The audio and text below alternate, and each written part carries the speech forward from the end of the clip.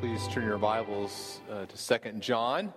2 John, almost there as you get to the end of your Bible, in between 1st and 3rd John. As you turn there, now kind of a major announcement. We finished 2 John in first service.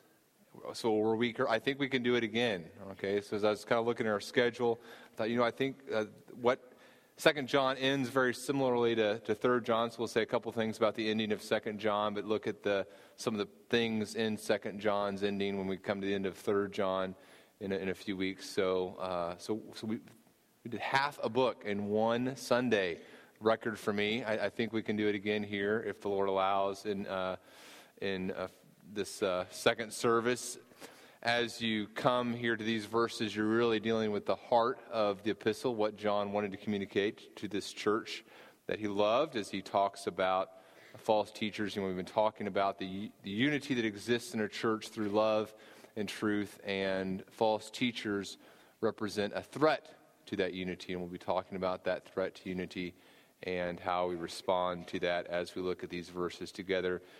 Lord willing. So if you're there in 2 John, if you'd stand with me in honor of God, if you're able to stand, and we'll read these verses together, beginning in verse 7 and making our way to the end of this epistle. And John has just talked about walking in love and being obedient to God's commandments. And then he says this in verse 7. For many deceivers have gone out into the world, those who do not confess the coming of Jesus Christ in the flesh. Such a one is the deceiver and the Antichrist. Watch yourselves so that you may not lose what we have worked for, but may win a full reward. Everyone who goes on ahead and does not abide in the teaching of Christ does not have God. Whoever abides in the teaching has both the Father and the Son. If anyone comes to you and does not bring this teaching, do not receive him in your house or give him any greeting, for whoever greets him takes part in his wicked works. Though I have much to write to you, I would rather not use paper and ink. Instead, I hope to come to you and talk face to face so that our joy may be complete. The children of your elect sister greet you. You may be seated. May our hearts be encouraged through God's word as we read it together this morning and talk about it. Let's pray.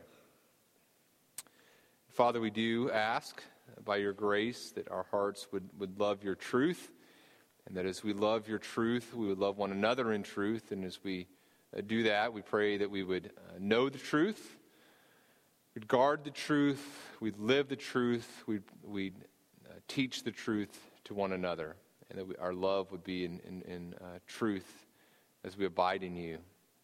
We pray this in the name of your Son, Jesus. Amen. So as we went through 1 John the last year, there were several times we talked about false teachers. That was something that John was concerned about in 1 John. We kind of looked a few months ago even at false teachers, and there were some questions that people asked me, kind of two main questions that I really should have seen coming as we talked about false teachers. One of the questions was, okay, Daniel, I heard you give this illustration, and I kind of recognize this person in that illustration, so are you saying definitively that person is a false teacher and I should put them in my false teacher box, and that person is definitely false teacher material? And that was one question. That's understandable that question would be asked, and the desire for specifics would be there. The second question was related to it. It's, okay, Daniel, I know this person's a false teacher. They're in my false teacher box, after all. Now what do I do with them? They're a false teacher. Now what? I've got some dry wood, some matches. What do we do with these false teachers, metaphorically? Or maybe I see someone reference them on a Facebook post, and so do I need to comment really using all capital letters? What do I do here? I see someone reading a book by a false teacher. Should I grab it out of their hands and throw it away and say, false teacher? What do I do with false teachers, and how do I confront that? What do I do with that reality? And it's those are fair questions, right? And I understand the desire for specifics and concrete application. Sometimes I think our temptation is, for some of us, it's to be way too broad in our definition of false teachers. A person says something that we disagree with, and well, that person's a false teacher. They disagree with me about the beginning of time, or they disagree with me about end times, or they disagree with me about how the church should be structured. They disagree with me about spiritual gifts, so I think they're a false teacher. And so we are way too quick to throw the label false teacher on someone who's simply, well, if they're disagreeing with me, they're just wrong, not necessarily a false teacher. One of us is wrong, but that doesn't mean that either of us are necessarily false teachers, but we're too quick with that. And sometimes some of us are way too slow to label something as false teaching or someone as a false teacher. I think I shared this as we were going through 1 John, but I was having coffee with a person, and this person was telling me, the church I go to, actually the church I'm on staff at, we get a bad rap sometimes. And I said, well, that's because you're teaching false things and you're false teachers. There's really no gentle way to say that, apparently. And I said, I think the bad reputation is very well deserved. And I love you, but, here's Scripture. So, well, that person said, well, I don't know if I'd ever call someone a false teacher. There's no one I can think of that would necessarily definitely fall into that category of false teaching, which that's concerning, right? So what do we do? What do we do with that? I think as we look at Scripture, we see that Scripture is a very clear teaching on false teachers. And constantly in Scripture, we see this call for you and I to be aware that false teachers exist, and we need to be aware of that. So, for example, Jesus would say that in Matthew chapter 7, verse 15. He would say, beware of false prophets who come to you in sheep's clothing, but inwardly are ravenous wolves. Paul, in Acts chapter 20, as he's talking to the elders from Ephesus, he would say in Acts 20, verse 29, I know that after my departure, fierce wolves will come in among you, not sparing the flock. He would say in 2 Corinthians, to the church in Corinth, chapter 11, verse 13, he talked about men who are false apostles, deceitful workmen, disguising themselves as apostles of Christ. And no wonder, for even Satan disguises himself as an angel of light. So it is no surprise if his servants also disguise themselves as servants of righteousness. Their end will correspond to their deeds. Paul would tell his young pastor friend Timothy in 1 Timothy 4:1, now the Spirit expressly says that in later times some will depart from the faith by devoting themselves to deceitful spirits and the teaching of demons. John, as we looked at in 1 John chapter 4, do not believe every spirit, beloved, but test the spirits to see whether they are from God, for many false prophets have gone out into the world. So what we see in Scripture is that it is an important thing to think about false teachers. And if I was going to pick what I was going to talk on this morning, it would probably not be false teachers. You give me 10 topics, and if false teaching was one of those 10 topics, that would probably be like the 10th thing I just picked to talk about. It's not a pleasant thing to talk about. It's not a very endearing thing to some people for you to talk about false teachers. You're not going to make yourself very popular talking about that. And yet, what do we find? We find that God's Word consistently calls us to think about false teachers and to be aware of them. For the church to be aware that false teaching exists, and we need to know what the characteristics of false teaching are and know how to respond to those. And so as someone whose conscience is held captive by the Word of God, whose job is to proclaim to you the whole counsel of God, if God allows me to continue in this many years, I'm going to continue to talk about false teaching because it comes up again and again in Scripture. Why is that? Why does God call us to think about something that seems so negative? And the reason is because false teachers and false teaching represent such a danger to our church and the people in our church.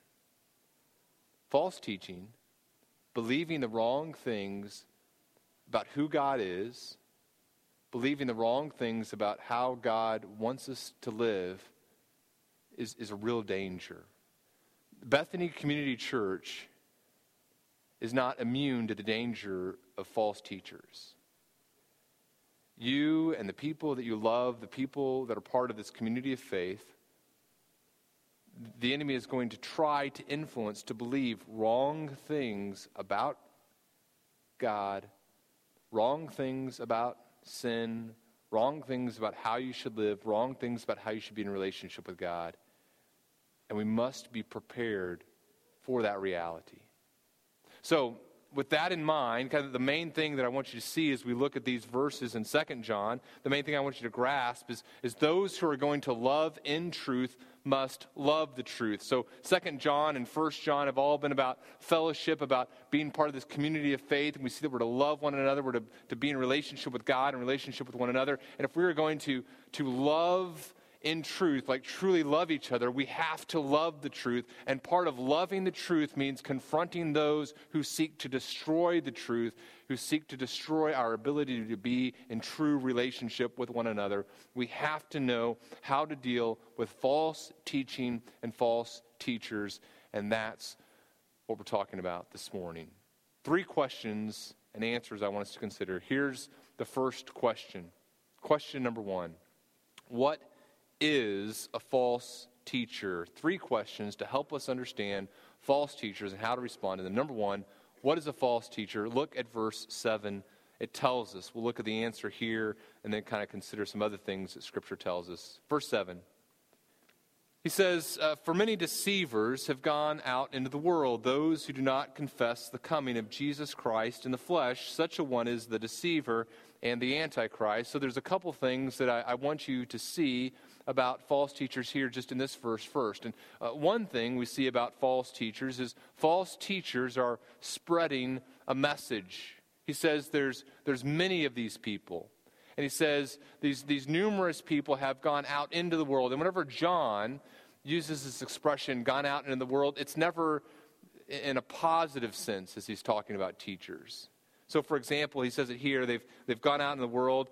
1 John 2:19, he says they went out from us. They weren't of us. If they'd been of us, they would have continued with us. And he's talking there about the church that's underneath the teaching of the apostles. 1 John chapter 4, verse 1, he says, we looked at this already, don't believe every spirit, but test the spirits to see whether they are from God. For many false prophets have what? They've gone out into the world. What John is describing here is he's saying, okay, here's the head of the church, Jesus Christ, and then here's the teaching of the apostles and the prophets, and so there's that. And then the true church places itself underneath the teaching of the apostles and prophets, and these people are outside of us. Here's the biblical church that submits itself to the Word of God. Now, here are these other teachers, and these other teachers are separate from the church.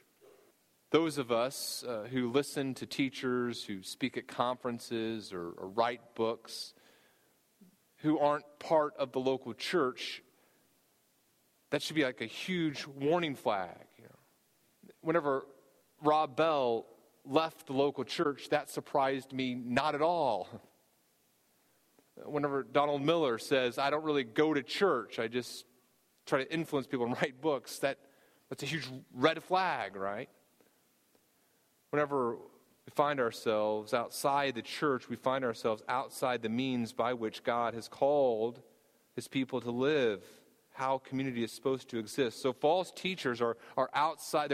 False teachers are spreading their message, and it's a message that's outside the context of the church. A second thing we see about false teachers from this passage, false teachers spread, this isn't a very deep point here, just caveat it. False teachers spread a false message, okay? What does he say? He says they've gone out in the world, and they are those who do not confess, and that word confess means to declare or to state agreement with, to admit something to be true. These are false teachers who do not confess, declare the coming of Jesus Christ in the flesh. So what are they denying there? They're denying the full humanity of Jesus Christ. And John uses the present tense there, like Jesus Christ is coming in the flesh. So right now, the fact that Jesus Christ was fully God and became a man, that truth is still a present truth. Jesus Christ is still fully God and fully man, and it influences how we believe we come into relationship with God. It affects the gospel. As we went through 1 John, we saw that sometimes John would use just little parts of a description of who Jesus was to describe all of the teaching about Jesus. So we talked about people needing to confess that Jesus was the Christ, the Messiah.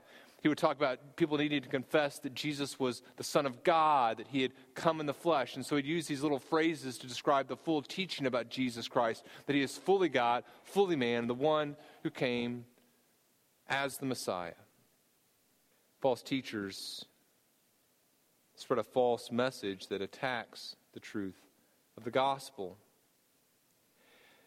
This truth that Jesus Christ is the Messiah, fully God, fully man, is essential for us to rightly understand why he came. Hebrews chapter 1 would affirm the deity of Jesus. Describing Jesus, it says, Jesus is the radiance of the glory of God. He is the exact imprint of his nature, and he upholds the universe by the word of his power. Hebrews 2 would talk about his humanity and the necessity of us understanding the full humanity of Jesus. Verse 14 of Hebrews 2, since therefore the children share in flesh and blood, he himself likewise partook of the same things, that through death he might destroy the one who has the power of death. Verse 17, he made him to be like his brothers in every respect, that he might become a merciful and faithful high priest in the service of God. Then here it is. To make propitiation for the sins of the people. You see, it is absolutely necessary that we rightly understand who Jesus is. This is what John is telling us through 1 John and 2 John.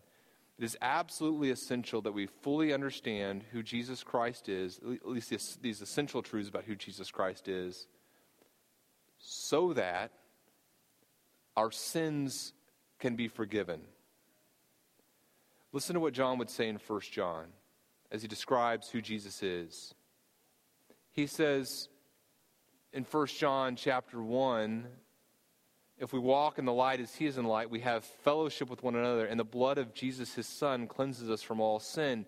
1 John chapter 2, verse 2, Jesus is the propitiation, the complete satisfaction for our sins. 1 John 3, verse 5, you know that he appeared to take away sins, and in him there is no sin. 1 John chapter 4, verse 10, in this is love, not that we have loved God, but that he loved us, and he sent his Son to be the propitiation, that is, the complete satisfaction for our sins. What is John saying? For a person to deny the humanity of Jesus Christ means they are denying who he is, and they are endangering a person's ability who listens to their teaching to have their sins dealt with and to come into relationship with God and relationship with other believers. A false teacher is one who teaches a message that undermines the truth of the gospel. What is the gospel? What is the good news that we have to know? We need to know that we are sinners. And we need to know that the penalty for sin is eternal separation from God. We must know that our sin separates us from being in relationship with God and relationship with one another through God. We have to know that and believe that. We need to know that Jesus Christ was fully God, therefore he can save and he can be perfect. And we need to know that he was fully man, therefore he died in our place. And we need to know the means by which we receive God's forgiveness through his Son, Jesus Christ, is not on the basis of our own works, but by placing our faith in Jesus Christ alone for our salvation, by trusting him alone. We have to know those things. We have to believe in Jesus Christ as the perfect sacrifice, as the Son of God, as fully man. We must trust in him for our salvation. And if a teacher comes along and distorts any aspect of that truth, the reality of sin or the punishment of sin, or who Jesus Christ is in dealing with sin, or how we receive forgiveness by placing our faith in Jesus Christ alone, apart from our works. If a teacher comes along and distorts any aspect of that message, that teacher is a false teacher. And furthermore, I want to show you a couple other verses. What we see, and what we've seen in 1 John, and John is so passionate about this, once you place your faith in Jesus Christ for the forgiveness of your sins, the gospel bears fruit in your life, and you live in obedience to this truth that you've believed. And if a person denies these truths or denies how a person is to live in light of the gospel, that person's a false teacher. In fact, keep your finger there and second, you probably don't even need to. It's like next page. Look at Jude. You skip 3 John, go over to Jude. And listen to some other things we see about false teachers. False teachers also are those who promote immorality. Verse 4 of Jude. He says, these are ungodly people. Because I was going to write to you, this is verse 3, I was going to write to you about our common salvation, but instead I had to write to you to appeal, to contend for the faith. Verse 4, for certain people have crept in unnoticed who long ago were designated for this condemnation, ungodly people who pervert the grace of our God into sensuality and deny our only Master and Lord Jesus Christ. So what are these people? Not only are they denying the gospel, but the life that we're to live in light of the gospel. We rightly say there's God is gracious to us. We live in grace, but they pervert that grace and say you can live in sensuality and immorality. They deny the lordship of Jesus Christ in our lives. It's a false teacher. So a false teacher not only teaches wrong things, they teach about who Jesus is. They teach wrong ways to live. We see other things about the morality of these false teachers. They lack humility. We kind of see this in verses 8 through 11. They lack humility in their interaction with the spiritual world.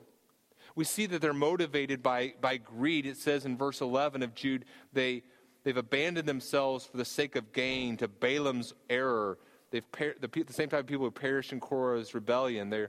Verse 12, they're hidden reefs at your love feast. So these are men and women who are engaged in ministry, not because they're motivated by the glory of God, but they're motivated by this insatiable appetite for physical things. They want the delights, the material wealth that this world offers, and so they're engaged in ministry by these wicked motives, for these wicked motives.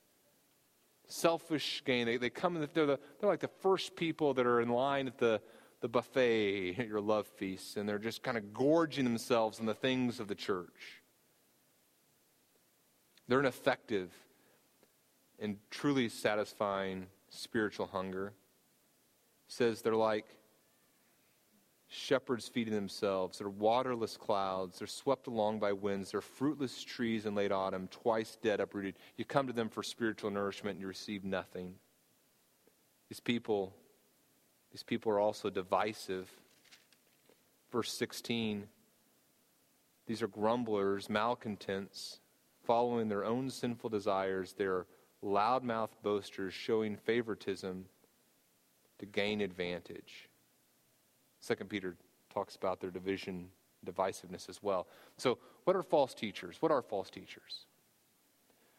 False teachers are men and women who teach things about the character of God that distort the gospel message. A false teacher teaches things about who Jesus Christ is and about how we can be in relationship with God that distorts the gospel message and endangers the souls of people. There are also people who are motivated by sinful desires to engage in ministry and whose conduct reveals the state of their heart. And not only do they believe and do wrong things, they teach others to believe and do wrong things.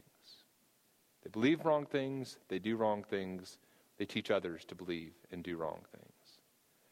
Now notice, very interesting, after first service, someone kind of talked to me about a false teacher, and he was talking about Benny Hinn. He said, here's some things about Benny Hinn, and he goes, at the same time I have to acknowledge that God has done some things through Benny Hinn. Notice one of the characteristics of a true teacher isn't, well, has God used them in some way? No. Notice another sign isn't, well, have success, do they have worldly success? Are there lots of numbers? That's not the criteria by which you judge someone as a true or false teacher. The criteria you judge them by is whether or not they're faithful to the gospel in both the teaching of it and the application of it. And notice this as well. We're not talking about people that we just disagree with, even over serious things. I can remember I was at a conference as a youth sponsor one time, and I kind of grew up in a much more conservative church, and very the application of our conservative nature wasn't just in doctrine, but maybe in some other practices as well. I think that if anyone had ever raised a hand during worship at church, you probably would have sprained something like, oh, that doesn't feel quite right. Just very stoic, right? In some ways. So I was at this conference, and that's kind of what I'm used to. And all of a sudden, during the worship time, the youth are there. Then there's some people really getting into it. And there's some hand raising and some shouting, and just some people dancing around the aisles. And I'm calling up the senior pastor. Hey, I think we've brought the kids to a conference of the devil. So we'll describe what's happening. People are singing really loudly. Daniel, you need to calm down. Take a step back. Deep breath. Okay. Yeah, you may disagree with some things doctrinally with some of the people at this conference, but that doesn't make them false teachers. We can disagree over a lot of things. We can disagree about the nature of women in ministry. We can disagree about how a church should be governed. We can disagree about end times. There's a lot of things that are, and I'm not minimizing the importance of these things. These are very serious things. And by the way, we're culpable to God on how we live in light of all the truth in Scripture. And yet, these things aren't the gospel. They don't affect how we live in light of the gospel. A false teacher here is a person who is denying the gospel by both their life and their doctrine. And the very strange thing to me is that oftentimes the people that we are upset at are not the people who are the false teachers, but those who call out the false teachers. Think of Shai Linne, who wrote sang a song called False Teachers, and began listing the names. Joyce Meyer. Mentioned the Benny Hinns, and just kind of went through T.D. Jakes, those guys, and Shai Linne became the bad guy. False teachers are those through their life and their teaching deny the gospel, and we need to be aware that they exist. Okay, so all right. Here's the second question. Why are false teachers so dangerous? Why are false teachers so dangerous? Look at verses 8 and 9. Listen to what John tells us. He says, watch yourselves. And by the way, remember, as I mentioned last week, John is a gentle guy. In 1 John, there's only 10 times that he gives us like a direct imperative, an instruction. Remember last week, he kind of couched his instruction in terms of a request. Hey, I'm asking that you've done this, now do this. And this is one of the 2 times in 2 John that he gives a direct imperative, so it's pretty important to pay attention. This is a big deal to John. He says, watch yourselves. It's an instruction, not, hey, I'm asking you to watch yourself. No, watch yourselves. He says, so that you may not lose what we have worked for, but may win a full reward. And then he says in verse 9, everyone who goes on ahead and does not abide in the teaching of Christ does not have God. Whoever abides in the teaching has both the Father and the Son. Now, verse 8, I think, describes the first danger that a false teacher represents. A false teacher can represent a danger to a genuine believer, and I think that's what's happening in verse 8. In verse 8, he's saying, okay, those of us who have trusted in Jesus Christ, who have believed the right things about the gospel, there's a danger that engaging or allowing false teaching to exist in our community, there's a danger that represents. The danger is that the things that we have worked for can be undermined if we're not vigilant in watching and guarding against false teachers. You say, well, what is the what exactly is he talking about? When he says the work that we've done can be undermined, well, what does Jesus say the work that we're to do is? John chapter 6, people ask Jesus, what must we do to be doing the works of God? And Jesus says in verse 29 of John 6, this is the work of God, that you believe in him whom he has sent. What is the essence of the work that the believer does? By the essence of the work that we do is believe in Jesus. Whenever Jesus says something, we do that. We place our complete confidence in him for our salvation. And John says, for those of you who are believers, who are working to have a community of faith that loves and honors God and is in relationship with one another, the danger for you is that if you allow false teaching and aren't vigilant in defending against false teaching, that the things you've worked for, God being glorified through faith, could be undermined. It's a real danger. What else is the danger? Well, verse 9, I think, describes the danger to a person who isn't a believer. Verse 9, he says, everyone who goes on ahead, and that phrase goes on ahead, I think is kind of like this subtle dig that John gives against these false teachers. These false teachers believed that their teaching was more advanced, that it had gone beyond the teaching of the apostles. And he says, those of you who are running on ahead, who've got this message that is, quote unquote, beyond us, but really is less than us, because it says they don't bring this teaching. They've gone on ahead, but they've left the teaching behind. It says, and they don't abide the teaching of Christ. It says this person does not have God. The danger that exists, even at Bethany Community Church, if we're not vigilant in guarding the truth and saying this is the right truth about who Jesus is and how he desires us to live, the danger is that those that we love could not receive eternal life, could not receive a relationship with God because they wouldn't trust in Jesus Christ alone for their salvation. These false teachers teach something wrong about Jesus Christ and who he is. They teach something wrong about how to live. They teach something wrong about how to come into relationship with God. They undermine sin. They say you don't need to worry about sin. It won't affect your relationship with God. You can live how you want. And these people, the message that they teach, the people who believe it, don't understand their need for a Savior and the fact that Jesus Christ is fully God, fully man, has dealt with sin, and they must place their faith in him. They never believe that. They don't abide in God. They don't have a relationship with him. It affects their eternal destiny.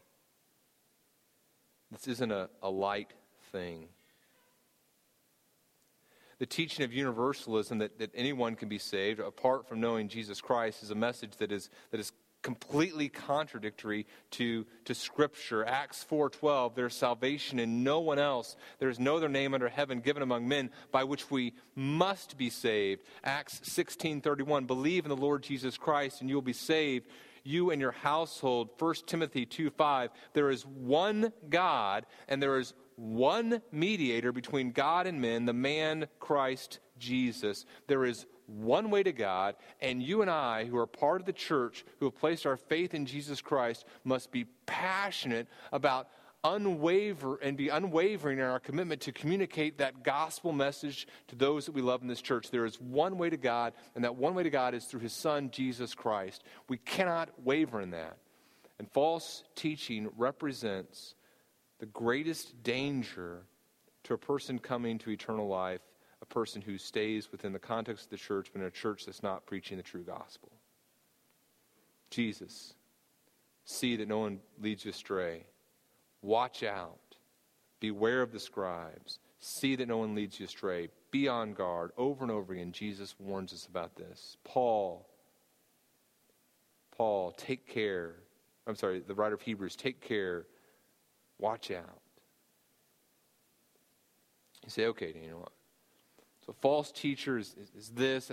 False teacher undermines the truth of the gospel and in both the doctrine and lifestyle. And they're dangerous. They represent a loss of reward to the believer. And by the way, loss of reward there, I think what he's talking about for the believers is not you're going to miss out on heaven in terms of you could have gotten in heaven and now you can't. But what I think loss of reward means there is when Scripture describes the loss of reward, it's saying, okay, the believer, through disobedience, has lost some of their ability to enjoy the fullness of God's presence and glory in eternity. A believer whose obedience expands their capacity to enjoy heaven for eternity. A believer who enters heaven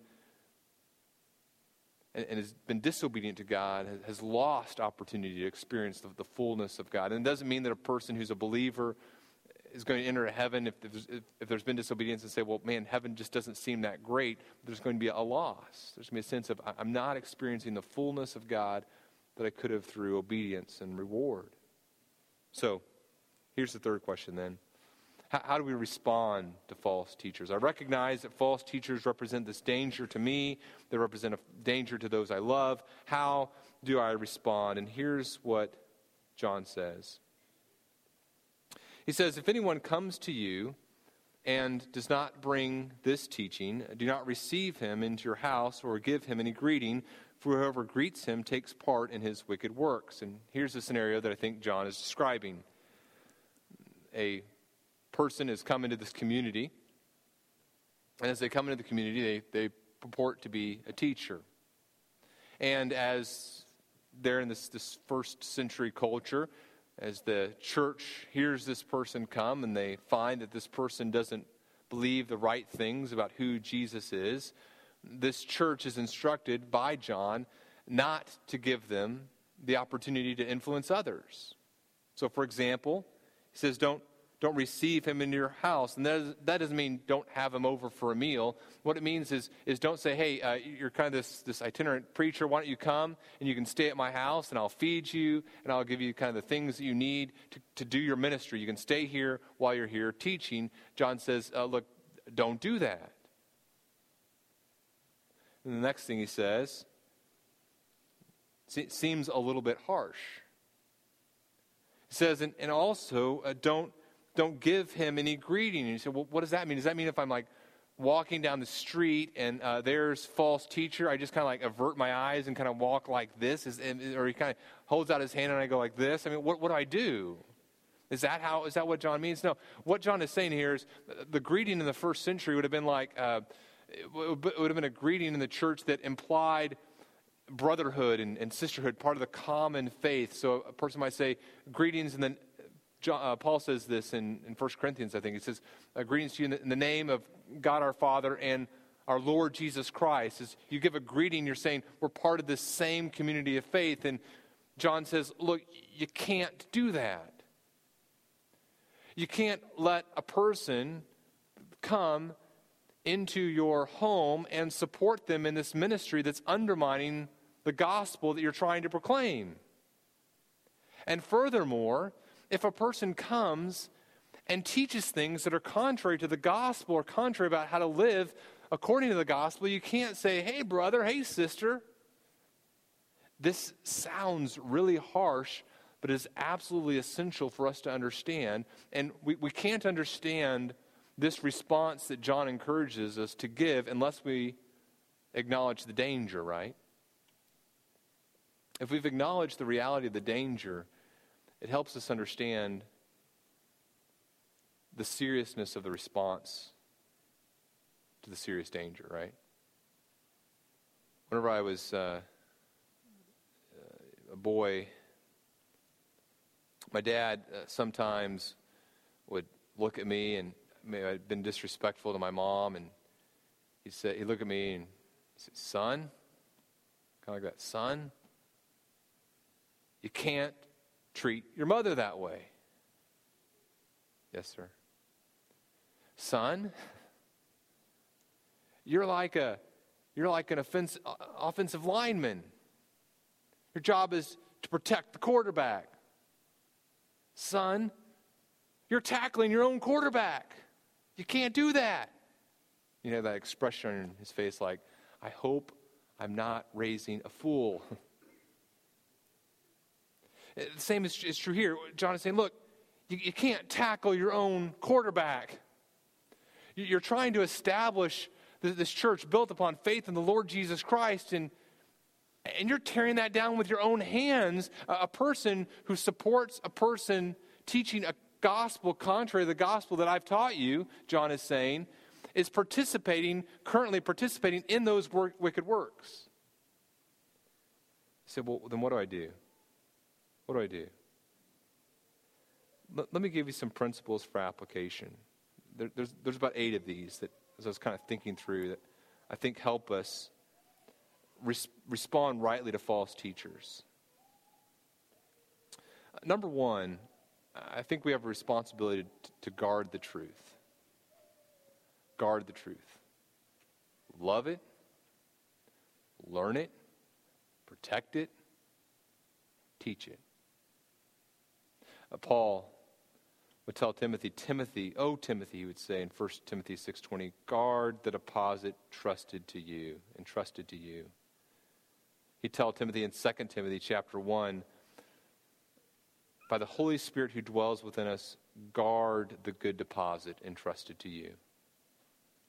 He'd tell Timothy in chapter 3 of 2 Timothy, "Continue in what you've learned and have firmly believed, knowing from whom you've learned it." He'd tell the church in 2 Thessalonians, "Stand firm and hold to the traditions that you were taught by us, either by our spoken word or by our letter." And I love Ezra 7:10. Ezra 7:10 is one of my favorite passages, and all who are in a teaching position, I think, which is all of us in here, should really learn Ezra 7:10. Ezra, it says in Ezra 7:10, listen to the process he went through. It says he had set his heart to study the law of the Lord. So Ezra studied the law of the Lord. He knew it. Then what happened? It says, then he had set his heart to study the law of the Lord and then to do it, so to personally apply it. And then what? And then to teach it, to teach his statutes and rules in Israel. So Ezra had set his heart to study the law, then to do it, and then to teach it. Not teach it, then do it, then learn it. So how do we confront false teaching? Well, I think the first thing that we have to do is say, okay, I'm going to guard the truth. I'm going to love the truth. I'm going to study the truth. I'm going to apply the truth. Then I'm going to teach it to others. So I guard the truth. I love it. I have this passion. I see the value of truth. Then secondly, another thing that I encourage you with is you protect yourself and others from bad teaching. Now, you have to be careful here because it's hard sometimes to say, okay, well, here's this resource that I have, and the resource isn't like the worst resource in the world, but it's also not the best. What do I do there? I say, it's hard sometimes to draw a clear, hard and fast line, but my general practice personally is this. My time is limited, right? And the things that I am going to allow to influence me, I'm going to try to find the best stuff, the best resources. And certainly as a church, there are a lot of good resources that we could promote. But what we try to do as a church anyway is find, in terms of what we're going to promote to the widest possible audience, we're going to try to promote the best stuff. That doesn't mean even the best stuff doesn't have some things we disagree with, but we have to protect ourselves and others from bad teaching.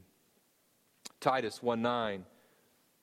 Elder must hold firm to the trustworthy word as taught, so that he may be able to give instruction in sound doctrine and also to rebuke those who contradict it. So we protect ourselves and others from bad teaching. We find a person who's in a relationship with us and they say, hey, I'm reading this material, and we know that material has some things that undermine the true gospel. Someone in between the services said, hey, I have this friend who they're a believer and they have done amazing things in my life, but they really sometimes love Benny Hinn. What do I do with Benny Hinn? Benny Hinn's a guy who denies the gospel in some very key areas and is certainly motivated by some things that are completely contradictory to what God tells us of pastors to be motivated. He said, now how do I interact with this friend? I said, well, what have you done? He said, well, I've told him, here's why I think it's wrong. I said, I think that's the right thing to do.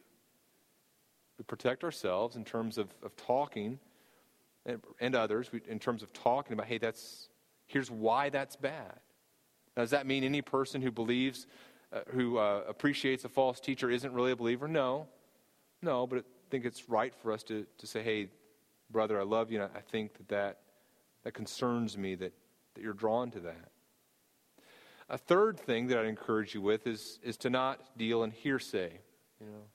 Well, I've heard that so-and-so is kind of a false teacher. Well, what have you heard about him? I think think I saw a Facebook blurb on them, and I'm pretty concerned about, don't deal in hearsay.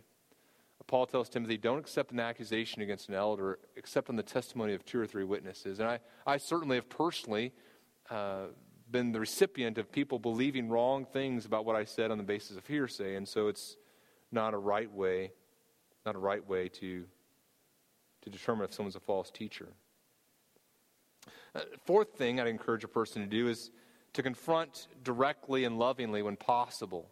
It's interesting, John says here, he says, if anyone comes to you, in other words, this person's come into your sphere of influence. I don't think it's my responsibility to confront every false teaching and every false teacher who exists in the world. I don't think it's even my responsibility to confront every false teacher who exists in central Illinois. It's just not, I don't have the time, and certainly they're not in my sphere of influence. But what I think happens is whenever a person who's teaching something false comes into our sphere of influence, God gives us the opportunity, there should be a loving confrontation. Say, this is what I hear you saying, and here's what God's word says, and are you really saying something that's in contradiction to the gospel?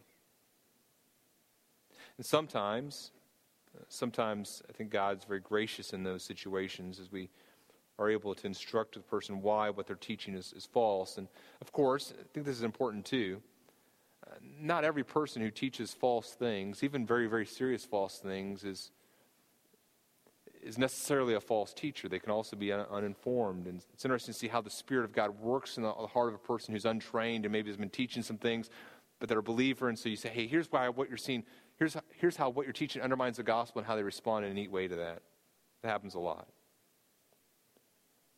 Number 5, I'd encourage a person to refuse to subject themselves to a false teacher. I was on a mission trip one time and was talking to a young man who was just on fire for the Lord. Just some neat things were on his life, and yet he was in a church that completely undermined the gospel. I said, you know what?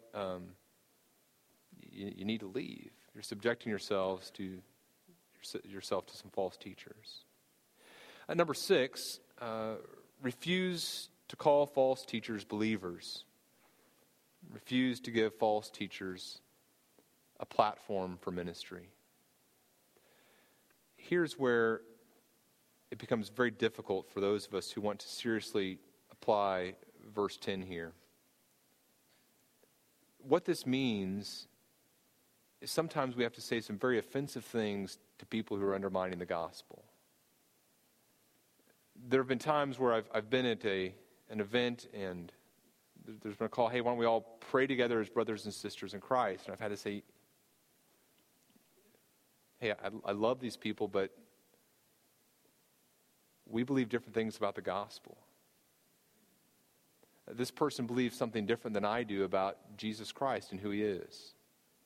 Or this person believes something different about how a person can come into relationship with Jesus Christ. And in fact, I love you enough to say, if you're relying upon your own works to be found acceptable to God, you're in real danger, and there's a possibility you're not in a relationship with God, and you need to understand who Jesus Christ is, how he completely dealt, his complete satisfaction for our sins. And if you don't believe that about Jesus Christ, and you don't believe it's faith alone that saves you, you're not in a relationship with God. There are people who have given platforms in evangelical churches to people who are heretics. I mentioned this. I didn't mention this in first service. There are people who have given platforms to heretics in their churches. There are people who have allowed people who are Mormons or Jehovah's Witnesses to come into their church and greet them as brothers and sisters in Christ and allow them to have the pulpit to share things, and we can't do that. It's not because we don't love people. It's not because we don't love those who are in disobedience to the gospel. It's because we love the gospel. We love God, and because we love them, we want them to be in a relationship with God, and they can't do that through believing wrong things about Jesus. Number 7, you have to be careful here too, but you have to expose their deeds to others at times. Now again, my job isn't to stand up here and say, okay, I have about 8 different heresies we're going to cover this morning, and here they are, and here are the people who did them, and here's their mailing address. You can write to them. That's not my That's not my job. But as I come to God's Word and I teach what God's Word says, and I find false teaching and I find it affecting the church, I've got to confront it. So when the emergent church begins to influence the way that we think about church and about the nature of God, I've got to talk about that. Whenever postmodern thinking begins affecting how we view knowledge and our epistemology, I've got to address those things. And you say, well, Daniel, is it wrong to ever talk about a false teacher if you haven't gone to them first? Like, do you have to do kind of Matthew 18 with every false teacher? And I think the answer is no. We see in Scripture that a teacher is held to a higher standard. And so if a teacher says something publicly, there's a responsibility at times, if it begins to affect your church, to confront it publicly. And I mentioned this when we went through 1 John, but there's kind of a spectrum here too. I think it's helpful to think about this. There are sometimes just good teachers who teach wrong things. In fact, there's no teacher who doesn't sometimes teach wrong things. And so those people clearly aren't false teachers. And there are also some people who are, they seem like false teachers, but I haven't spent enough time to really kind of know their theology and be confident, so I never would call them a false teacher. And then there are some people who I'm confident that they're false teachers, but to call them a false teacher would just be, you'd have to spend an hour unpacking them. Here's why, and it'd just be like throwing a hand grenade. And I don't throw hand grenades in church. I try not to, right? And then there are some people who are just clearly off the deep end.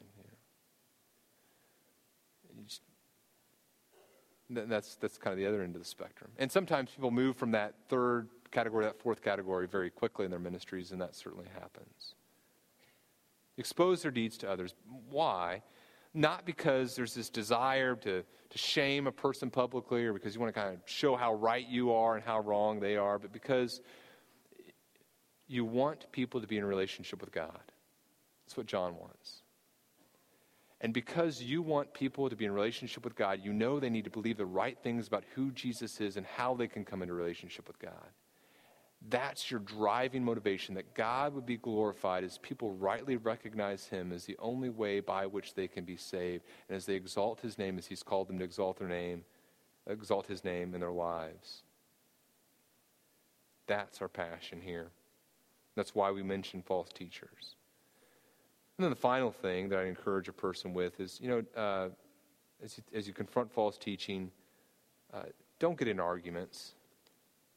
I think you need to say things, but if someone just wants to argue with you, it's not a profitable thing. And there are many people who, as I talk with them, sometimes they just kind of want to get into this argument about different things. And Paul tells Timothy, have nothing to do with foolish, ignorant controversies. You know that they breed quarrels, and the Lord's servant must not be quarrelsome. There's contentious people that just want to argue. And I think even though you're called to confront false teaching, to guard the truth, you're not called to be an argumenter, an argumentative person. Now, here are the last two verses in 2 John. I want to tie them to what we've been talking about here, but here's how John concludes his epistle. He says, though I have much to write to you, I would rather not use paper and ink. Instead, I hope to come to you and talk face to face so that our joy may be complete. The children of your elect sister greet you. Now, why has John, he had limited space, why has he written what he has written? Why did he write all this about false teaching, about the truth and love, and how false teachers represent a threat to truth and love in these relationships? He wrote this, he wrote what he wrote, because he loves these people, he loves this church, and he desires for them to be in relationship with God and relationship with one another. He says, I'm looking forward to seeing you again so that our joy can be complete. And how can that joy be complete? By everyone being in relationship with God through faith in Jesus Christ.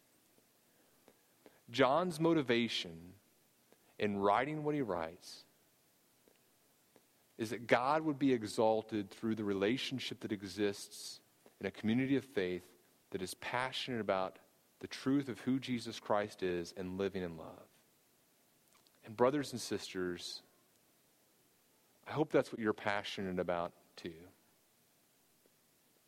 I hope that there is a burning passion and desire within your heart for God to be glorified in our church as we love his truth and love his Son, Jesus Christ, and then live as he's called us to live by faith in Jesus Christ. Let's pray.